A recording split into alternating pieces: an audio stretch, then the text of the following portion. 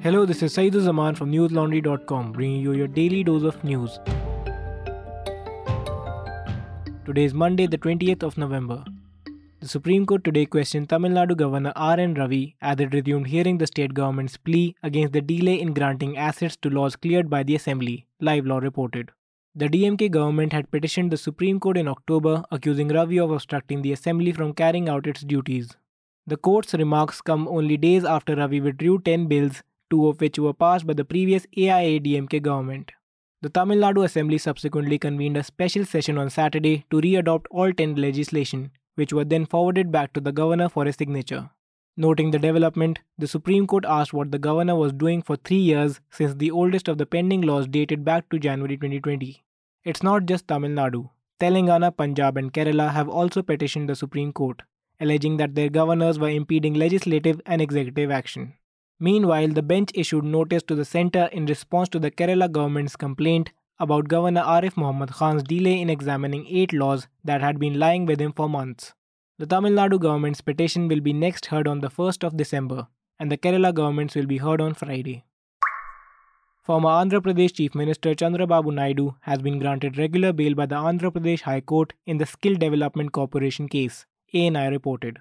The terms imposed by the court when it granted Naidu interim bail, such as not engaging in any political activities or giving political speeches, will remain in effect until the 28th of November.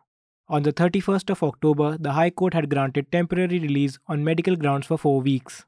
Naidu has been lodged in Rajahmundry Central Prison since September 10th, a day after he was held by the CID in the multi-crore scam.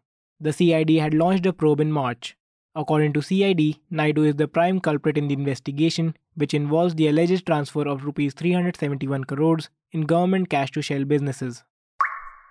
Listeners, I hope you're well and in tune with all the ground reports and videos from 5 states by News Laundry and the News Minute. After Mizoram, Madhya Pradesh and Chhattisgarh, votes will now be cast in Rajasthan, where Vasundhara Raje is arguably BJP's tallest leader, giving the party its biggest win of 160 seats in 2013. But the party hasn't projected her as its CM candidate this election. Instead, there are rumors of a rift between Raje and the central leadership. What do BJP workers think about the strategy of going into an election without a central regional face? How popular is Raje with the public? Is the BJP as divided as the Congress in Rajasthan? Watch our report titled "Does BJP need a CM face or is Modi enough?" Voices from Vasundhara Raje's rally, where we caught up with some of the party's supporters and workers at a rally in Bewar in Ajmer district to get the answer to all these questions. You can go to our website newslaundry.com or YouTube channel and watch the full report. We are able to bring you our reports and interviews only because you've got our back. Head on to newslaundry.com and pick a contribution amount of your choice. We're stronger together and we are even stronger with you. Today, the Supreme Court sought the centre's and ED's response to Aam Aadmi Party leader Sanjay Singh's petition.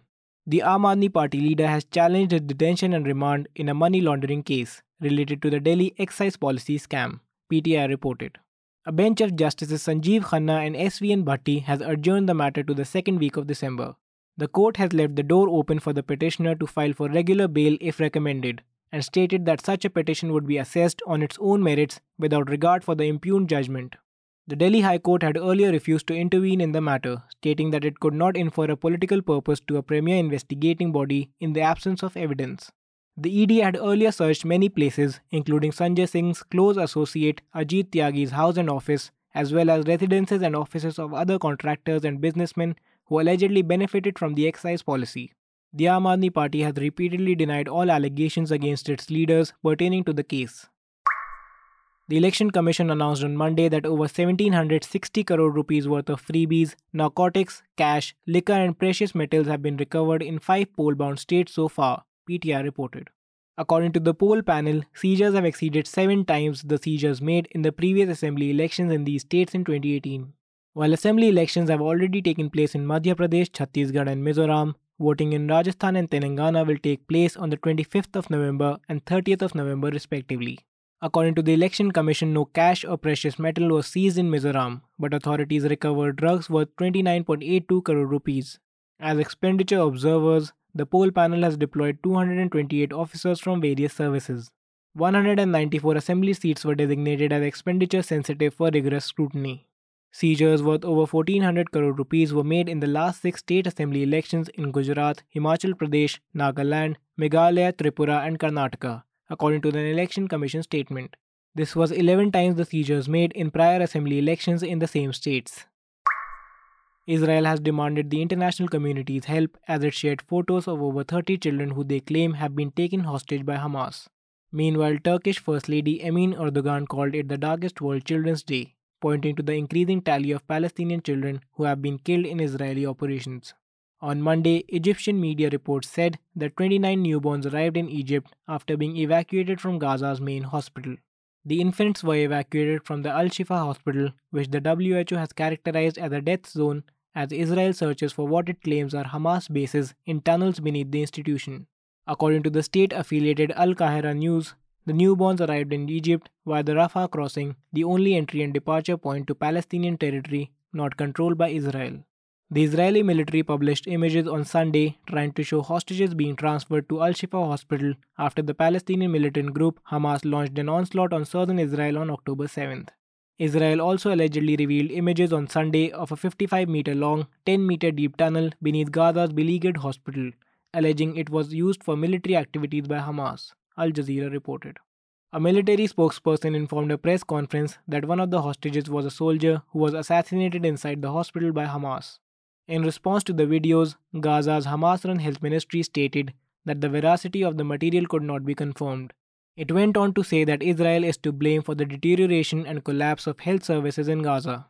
Since October 7th, over 13,000 Palestinians have been murdered in Israeli strikes, and the besieged territories are suffering from severe food, water, medication and fuel shortages. That's all the news we have for you today. Have a good day or a good night depending on where you're listening from. See you tomorrow. News Laundry is possible because of our paying subscribers. We don't run on corporate or government ads. You too can be part of changing the news model. Go to newslaundry.com/subscription.